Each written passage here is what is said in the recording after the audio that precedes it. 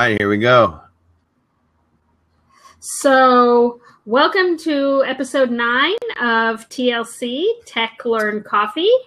I'm your host, Nancy Minicozzi. I'm an ed tech coach in Northwest LA County, and Lisa is elsewhere. She has another obligation, but she'll be back next time.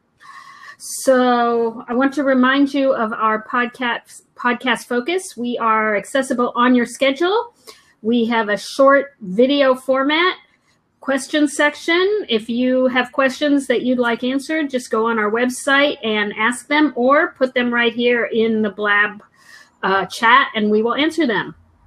Our goal is to be personalized mobile PD, so you choose the focus and listen where you want. We have normal, quote unquote, normal guests. We love the edge-celebrities, but we're looking for people who may not be as well known, because lots of people can be inspiring. And we like to make it easy. Twitter and tweet chats can be intimidating and confusing for some people, but anybody can listen to a podcast. And today's random coffee fact: even though espresso actually contains over 200% more caffeine per ounce than drip coffee, the serving size of drip coffee is so much larger that a cup of it contains more caffeine than a cup of espresso, actually over twice as much. But those numbers can vary greatly depending on how you make your coffee. So if you're drinking 12 cups of espresso a day, I'm going to say that's a lot, no matter how much caffeine is actually in there. Tonight, our guest is Ben Cogswell. So Ben, tell us a little bit about yourself, who you are, what you do. Well, thank you so much, Nancy. It's great to be here, and I definitely like the normal in quotation marks, because I don't think I'm definitely not that normal. You can find me at Cogswell_Ben on Twitter. I am an educational technology TOSA in Salinas, California, and I work in a district called Alisal School District, and I serve about 350 teachers and 12 school sites. So I'm really excited to be here, and I'm pumped. So thank you for having me. Well, I'm really excited for you to be here. So I think you put down that we were going to be talking about assessment and feedback to drive teaching and learning. So how does that work for you in your district and with your teachers? Well, I think when I think about educational technology and I think about all the things that it can do for us, I think honestly one of the most powerful things that it does is the fact that it gives us data in real time, and it gives us access to all of our students. If they are, having one-to-one or each taking, having a device. And so I just can't say the power of technology for me. The number one thing I think it does, as I said, is just that formative assessment. And so I think as an entry point for anybody, I think it's fairly simple. And I say that because you can have just one tool, and I think with one tool, and most of them are relatively simple, you can get a whole lot of information. And so I think it's an easy win. And I think it can really inform our instruction to have that data on hand. And so that's kind of like the overview of my deep-seated mantra philosophy of formative assessment. That's great. So in your district, are you, is everybody one-to-one, or how does that look in your district? So it's been a 3-year process. First year we had a school that went one-to-one. I was part of that school, and that's where I got, the bug. And that was with iPads. And next year in the district, we rolled out, got some more people to volunteer throughout the district. You mean teachers? Yeah, teachers. Mm-hmm. So I went from one school to one school plus volunteers all over the district to pilot the technology. And then last year, each school added a grade level. And the grade level is different depending upon the school site chosen by the principal and site leadership. And then next year, they're adding 2 more grade levels on top of that. So we will have 5,200 of one-to-one devices. And so with that many devices and with that many teachers, you have, of course, people all over the map, just like you do in any school site, in any situation.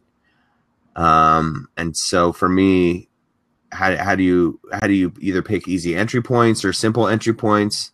And as I said, I think with formative assessment, you get a whole lot of bang for the buck with that. Well, and I think that that's something that where teachers can easily see the benefit, and it's not just some kind of flashy project that you're doing, because I love technology, and I love how it lets us do all kinds of things that we could never do before in terms of student collaboration and student projects and all kinds of things like that. But sometimes I think when you're showing it to teachers, they don't necessarily see the value of that as much. And if they're new to technology, they might also just look at the learning curve that they need to scale as just to implement the project. Whereas I think with assessment, I think you're right. I think that's a good entry point for them, because teachers need to constantly assess their students. And if you give them an easy, efficient way to do it that they couldn't do before, I think that helps them see the value of technology. Yeah, I just think it's really good. It's just how you can get the pulse of your class very easily. And it's not saying, that of course all your assessment have to be done that way, but I think especially formative assessment, I put in the show notes, what's your feedback loop? And whether that you're working with students or you're working with teachers, how often are you getting that feedback to inform your instruction? And I think the power really, we think about all these frameworks and basically why are we using technology and how is it benefiting us? Well, if we have a tool like Socrative or Kahoot or simply Google Forms, among many other things, you can just get all of that data and say, right now I see in my classroom who's understanding what, and I can stop and I don't have to wait till the next school day. I don't have to plan my lesson. And so I think that I like encourage people to have a feedback loop, that's shorter, so they can see, really see what their students are and where their students are. Well, and I like the idea of the feedback loop because you are constantly able to adjust your teaching based on actual data, which kids are understanding, which points are generally being understood or not being understood. You can reteach, you can address, or you can also decide, hey, everybody's got this. We're going to move on. We're going to do something a little bit higher level, or we're going to go a little bit deeper. And I think that's really good. So what are your favorite tools? You mentioned Kahoot and Socrative. Are there others that you recommend? Which ones do you like the best? So I would say my favorite tool, if I had to just pick one, and it's because of one function, I really love Socrative. And in Socrative, you can throw out a quick question. And one of the reasons I really like that is because taking all the time ahead of time and preparing all these quizzes, it takes time.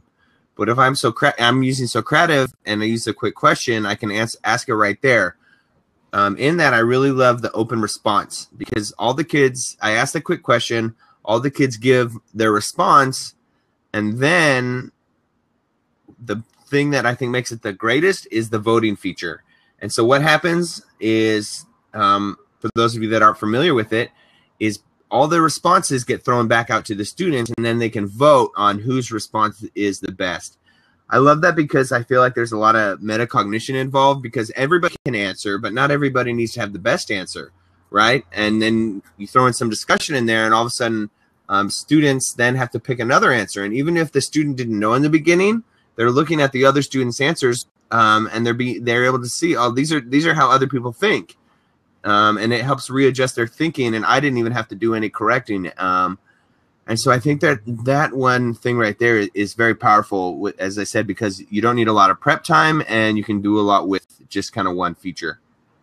Yeah, I think Socrative is a really great tool. I've also been playing around with Formative, and I know they're coming out with some really cool-looking visuals for analyzing how students do and giving you a quick overview of everything. So I'm really looking forward to seeing that as well. So I agree. I like Formative a lot. Sorry, I think that they have a lot of great features. That's definitely another one of my favorites. Yeah, I was talking to them today, actually, and I got a sneak peek of what's coming, and I can tell you I'm really excited about what is coming. I think they're releasing in August, and then they're rolling out some other new features, including things where you can grab other people's assessments the way you can in Kahoot.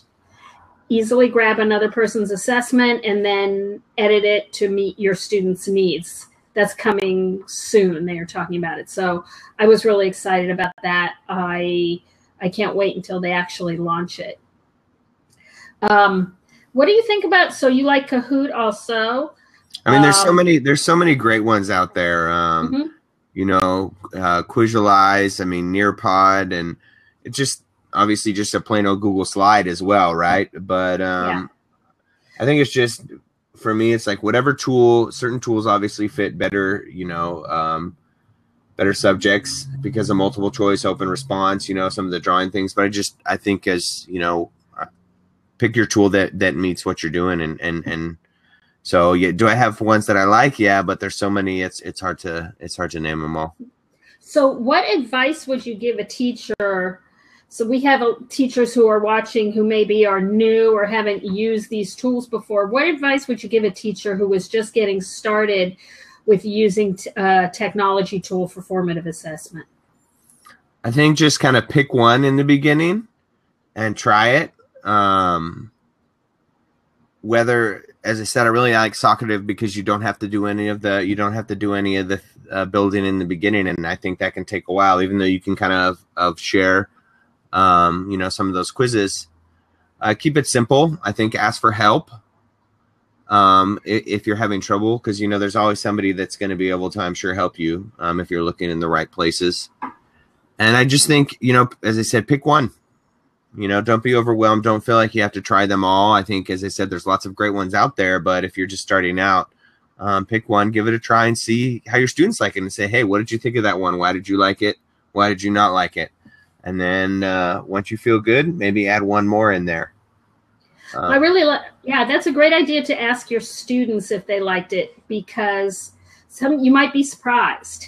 Yeah, I think that's really great, and then you can add more. So, and definitely, I think talk to other teachers at your school, or if you're lucky enough to be in a district that has somebody like you, an ed tech coach or a tech lead or something like that, to definitely talk to them maybe and get a recommendation of which one to start out with. That could be good. I agree. And I think it's hard. I mean, nowadays, even if you don't feel like you have anybody at your site, you know, I mean, as far as social media, there's always, whether it's Twitter or, you know, Facebook, or there's always somewhere to ask for help. So. Okay. Yeah, I agree. And for people who are not really that comfortable with Twitter, you can podcasts. Just podcasts. There are a lot like of the podcasts one you're listening to right now. Out. Yes. You could go to tlc.ninja and ask us a question, and we will get right back to you.